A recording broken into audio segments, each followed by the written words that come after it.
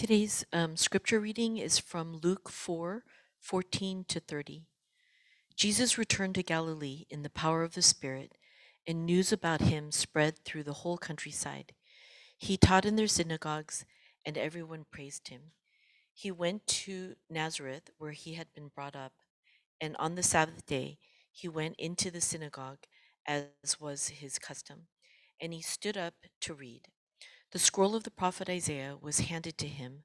Unrolling it, he found the place where it is written, "The Spirit of the Lord is on me, because he has anointed me to preach good news to the poor.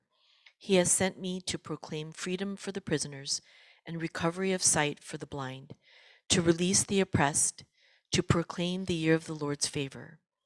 Then he rolled up the scroll, gave it back to the attendant, and sat down.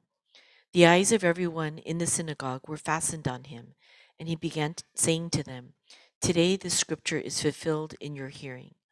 All spoke well of him and were amazed at the gracious words that came from his lips. "Isn't this Joseph's son?" they asked. Jesus said to them, "Surely you will quote this proverb to me, 'Physician, heal yourself. Do here in your hometown what we have heard that you did in Capernaum.' I tell you the truth," he continued, "no prophet is accepted in his hometown. I assure you that there were many widows in Israel in Elijah's time, when the sky was shut for 3.5 years, and there was a severe famine throughout the land. Yet Elijah was not sent to any of them, but to a widow in Zarephath, in the region of Sidon. And there were many in Israel with leprosy in the time of Elisha the prophet, yet not one of them was cleansed, only Naaman the Syrian." All the people in the synagogue were furious when they heard this. They got up, drove him out of the town, and took him to the brow of the hill on which the town was built, in order to throw him down the cliff. But he walked right through the crowd and went on his way.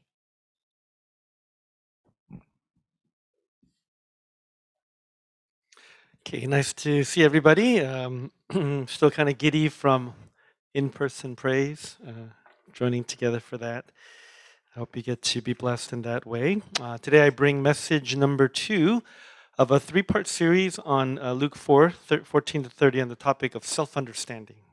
Last week we covered how the calling of God upon Jesus' life defined, shaped, even determined the what, the when, the how of his life in a rather comprehensive way. Today, we kind of funnel out to the entire passage from verse 14 all the way to verse 30 to try to get a sense of how the opinions of others, be they public or private, affected Jesus' self understanding, if at all. As my title shows, the subtheme of today's sermon is reputation. Reputation. I struggled a bit on how to specify this subtheme. I thought about using the term public opinion or external perspectives, or other expressions. But I settled on reputation because it tends to describe how others view us. Plus, it can have both positive and negative connotations. And usually we are concerned at some time, one time or another, right, about our own reputation or reputations. Indeed, whether we desire one or not, in any regular social setting, a reputation is almost automatically formed. The more public or active or famous a person is, her reputation can grow larger than life. And as many of us have all experienced or observed, reputations can suddenly shift. Reputations can be ruined in a New York minute, or a positive revelation or development can create an instant star or give a career a meteoric ascent. The Bible recognizes that a good reputation is something to be steadily built and zealously protected. Numerous proverbs, for example, speak to that effect. Proverbs 22:1. A good name is more desirable than great riches. To be esteemed is better than silver or gold. Growing up, I bet a lot of us heard similar exhortations from our parents. They made us aware of the positive and negative effects of what other people thought of us individually or of our family, or even of our country or people. And maybe you have stories, personal or anecdotal, of how a strong reputation for integrity or reliability helped a person standing in a community or enhanced business relationships. You may have firsthand knowledge of how notoriety can haunt a person through many a day. So I think it brings us to this question, right? How should the opinions of others affect us? How should the opinions of others affect us? And particularly, how should it affect our understanding of ourselves? Right? What people say, what people think about us, should that change our self understanding? That's the question that I want us to kind of be thinking about today. On one extreme, we could say that we are our reputations. Okay, your reputations are who you are, right? Uh, so curating the image others have of us is uber important. In this scenario, what others think of us, what our friends think of us, what our society thinks of us, what our family thinks of us, what God thinks of us, what our spouse, the list goes on and on. It matters, it could matter a great deal to us if we think we are defined by our reputation. There was this one episode that I watched. I'm not really into the Black Mirror, but apparently it's a kind of a dystopian kind of series on Netflix. And this one was called Nosedive, and I watched it. I forget how I got to it, but the main character in that episode is Bryce Dallas Howard, and she was in The Help, and I think one of the Jurassic movies. Anyway, she plays a woman living in a world where being popular means everything. Everybody rates each other on the spot. Everyone is like kind of interconnected, and you get 1 to 5 if you like somebody, or if you don't like somebody, if you like think they're wearing cool clothes, or if you like if they're driving a nice car, whatever. So everybody is like your rating changes moment by moment in real time, up or down. And she's always kind of, I guess we could say, she's like a wannabe, right? She's trying to get her rating up, and she gets invited to a swanky wedding of a friend that she's had, and this friend is really like highly rated, and so she's really excited.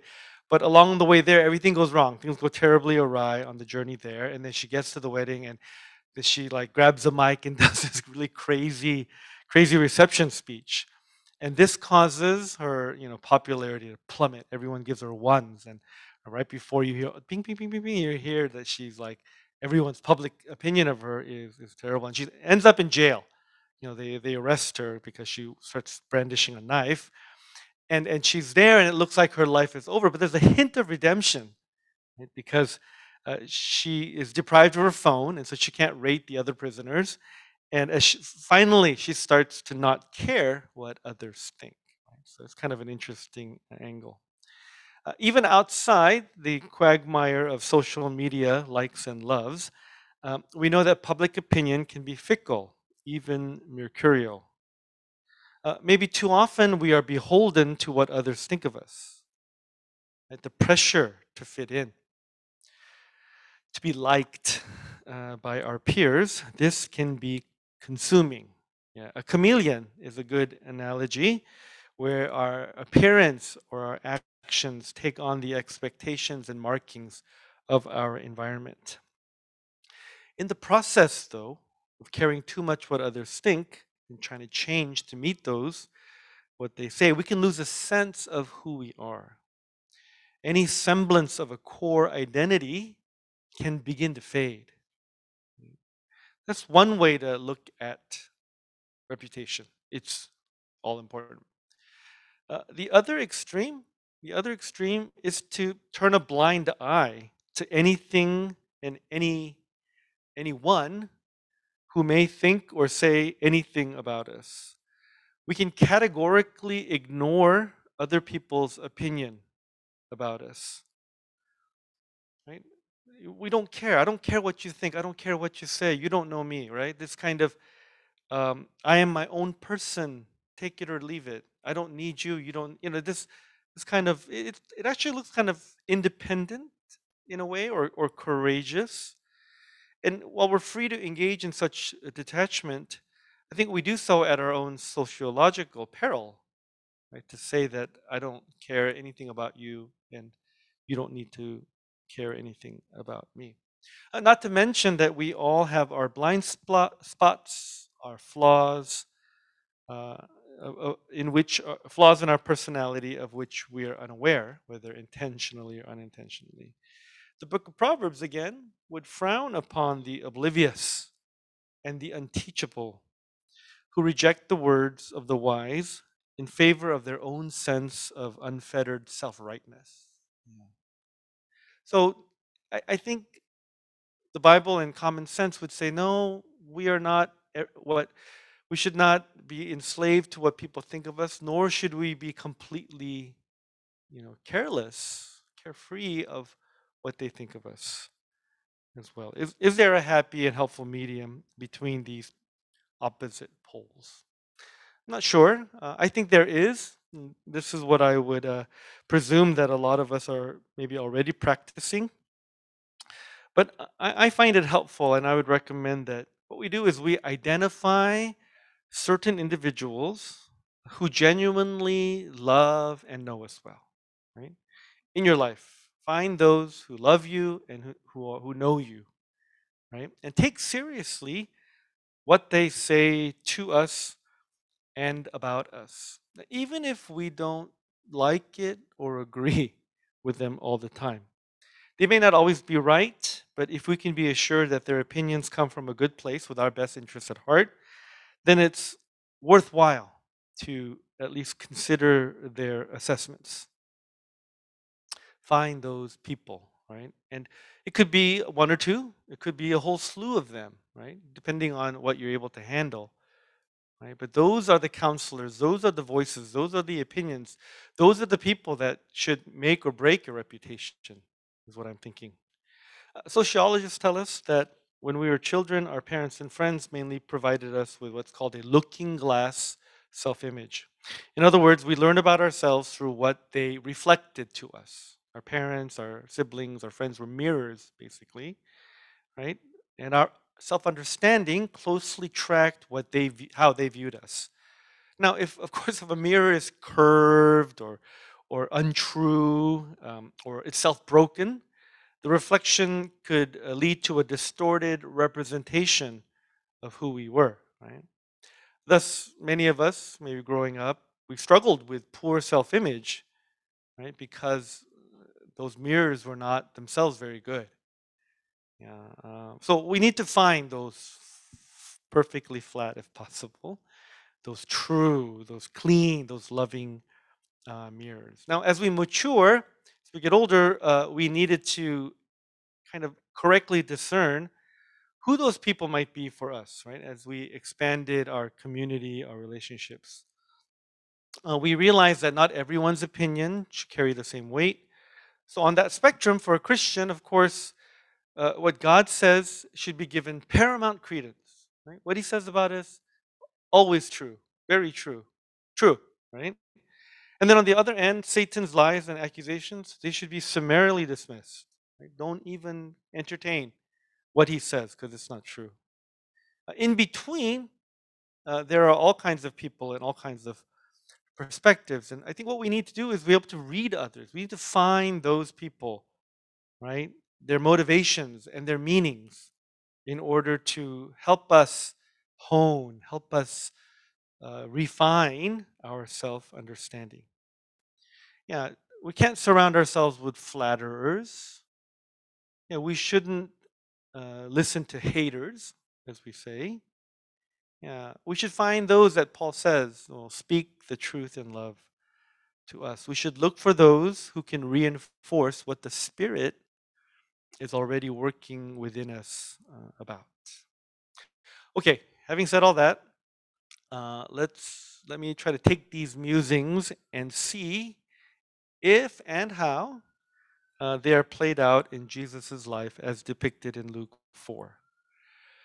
Okay, first off, we already talked in depth last week of how the calling and the will of God dictated Jesus' life. So Jesus, like I said, paid strictest attention to what God said about who he was. And he was one of those mirrors, the mirror for Jesus as well. And then in turn, during the temptation, Jesus repeatedly repudiated, tongue twister, Satan's sly stratagems to pervert Jesus' self understanding. Right? So, what God said carried absolute weight. What Satan said, Jesus said, no way, I'm not going to listen to that. So, already there is a great model, an exemplar for us. But how did Jesus handle the people's view of him? Right? What was his reputation among the people? Verse 14 starts out by telling us that Jesus was starting to build a reputation of being a powerful and noteworthy teacher. He regularly entered synagogues and read slash commented on scriptures. Verse 16 says that it was his custom to frequent the synagogues where he was stationed on every Sabbath day. People began to take notice of who Jesus was, and they're starting to make value judgments about what kind of person they thought he was. Right?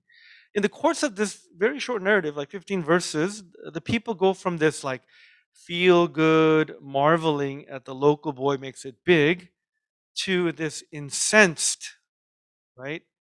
Who does the heck does this guy think he is? Mob mentality. They're ready to throw him off a cliff. Right?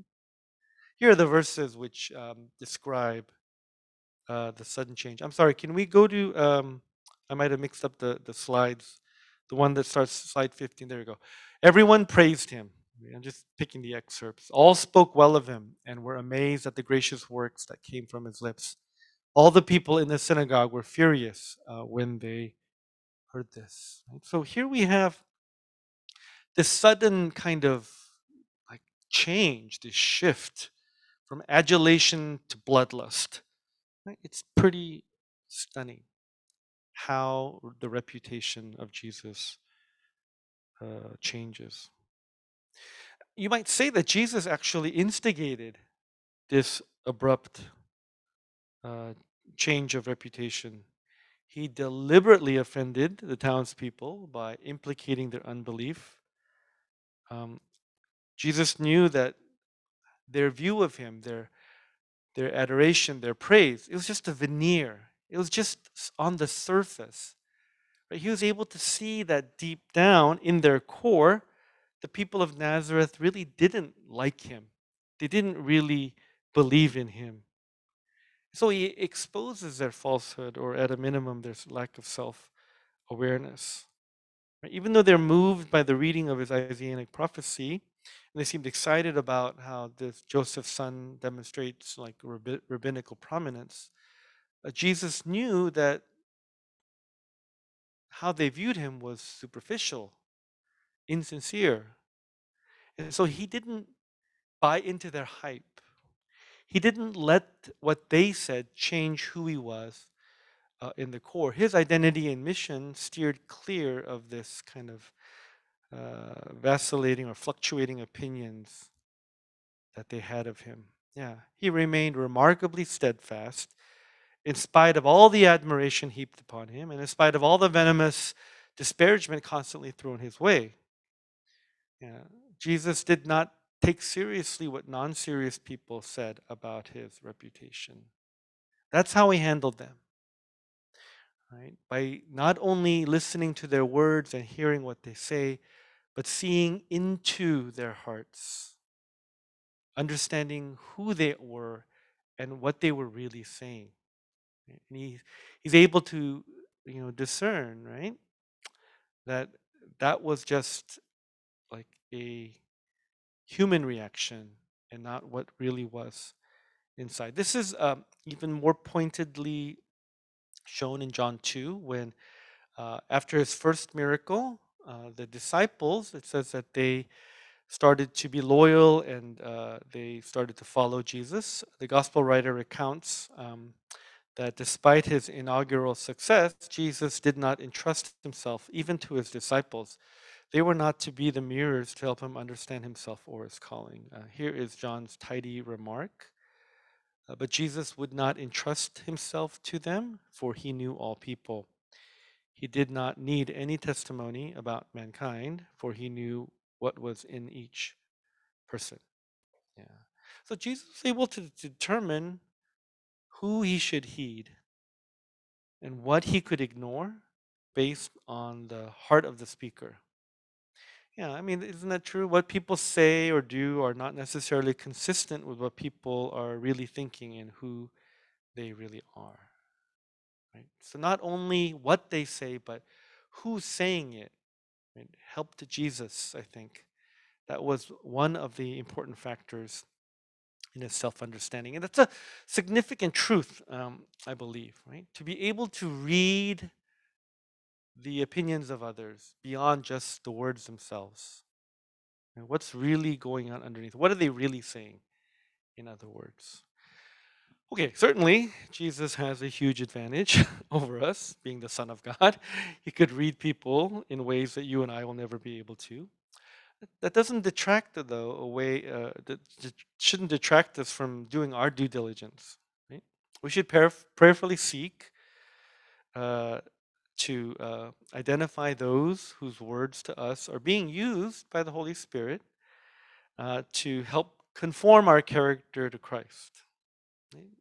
Find those people, build a relationship with those people, trust those people, and diligently ward off, right, those whose comments or slights or even veiled aggressions that they are trying to hinder the divine purpose, right, of conformity to Christ. Even though it's hard, I don't think we can give up looking for and learning from the right people. And none of us on our own are able to fully know ourselves. We're too subjective for that. Right? We'll either think too highly of ourselves or think too lowly of ourselves. We need to learn. We need that term that Paul uses. Remember our studies in Romans 12. Yeah, sober judgment. Right? Sober judgment. We need the help of others who can exercise sober, sound judgment on us for our betterment. Right? That is where our reputation should hang. Right? This is where it should rise and fall. Be built up or to be dismantled, deconstructed, and started over, to be maintained, to shake things up. Right? Those voices, those opinions, those words. So, I was thinking about an example, and it's about that time that I bring up Lord of the Rings yet again. Right? Maybe a world record in terms of references, but I don't know. That one. I'll do a movie clip where, if you remember, like Sam and Frodo and Gollum are kind of going to Mordor, and it's a very hard trip, and all that. It's just like a lot of burden, and they're running out of food, right? They're running out of that lembas bread, right? And Gollum is being uh, dishonest. He's trying to kind of sway Frodo to trust him, and the way he's doing it is by kind of slandering Sam, right? And so I think Gollum chucks throws away some of the bread, throws it over the cliff or something, and then he accuses Sam of eating that bread because Sam likes to eat. I can relate to that. And and then you see Frodo wavering, right? He knows Sam, he loves Sam, but he's kind of under the pressure of hunger and of having to carry the burden of the ring. And Gollum is just very clever, right, at kind of painting the lies about him. And you know, Frodo, in a moment of indiscretion, yeah, decides to send Sam away. He banishes him and says, "You're not for me. Get away from me." And Sam kind of has to go away until later on he comes to the rescue. But I was just thinking about that scene and just kind of seeing that as a great kind of picture of maybe our Christian struggle, right? Where we hear these different voices, we have these different opinions, we are being trying to be persuaded or convinced of something, and in that moment, right, we listen to the wrong voice, right, and we reject the right one. Right? We care about what a certain person thinks, and we don't listen to somebody that we should take seriously, like our parents, for example, or our friends who really love us, right? Or somebody who's really dedicated and loyal. We pick for something more expedient, something that maybe aligns with what our desires are, and we frustrate, we slow down, we hinder God's purpose in our lives. Yeah. So, how should we deal with what others say to us? Let me finish the message by just kind of commenting on Jesus, right? Not only is this passage tell us about Jesus' self understanding, right, with respect to how others view him, his reputation, but also Jesus serving this role of sober judge, right? He's trying to, in my view, help the townspeople, help them see the truth about their own hearts. That's why he says these like very pointed words, right? You guys are thinking, physician, heal yourself, right? No prophet is honored in his hometown. The Syrians and the Sidonians, these were enemies, these were hated people of the Israelites. They were better than you guys. Jesus kind of throws the kitchen sink at them. Why? Because he's playing games, because he's trying to do some sort of rhetorical advantage. No, he's trying to be a mirror.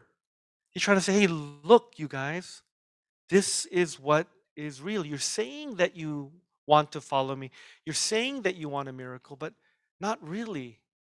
The truth of your hearts, the truth of what's happening is here is that you are full of unbelief. You're full of jealousy. You want me to do something for you because you feel entitled, not because you really are desperate for God's help, God's strength, right? And of course, the Nazarenes, they almost banished Samwise Jesus, off the cliff. They almost, kill him. They almost try to shut him down, but he escapes their grasp. Yeah. Reputation. Reputation. It could be a great thing. It could also be a very scary thing, right? In our efforts to look good or look the way that we want in front of others, it can cost a lot if we don't have these. If we don't listen to the right voices, if we don't understand ourselves properly. Let us pray. Lord, as we try to look through this passage and understand better how the perfect human being, the obedient Son, Jesus Christ, how he developed the right self understanding. And we're, I think, inspired by the way in which he took everything you said and he clung to it, he embraced it, he lived it out. And he shut out the wrong voices. He mm, put an end, a stop to those who would try to manipulate him or those that would try to change him for a path that led away from you. We need, Lord, wisdom. We need, Lord, humility. We need grace. We need discernment to find those who will speak the truth in love to us. We need the strength to turn away, to turn aside even from those who would lead us astray. Lord, we ask for those mirrors. We ask for the words of Jesus Christ. We need prophets, Lord, who can lead us to that understanding of who we are and what you want us to be. Please grant this to us in gracious and in bountiful ways. In Jesus' name we pray. Amen.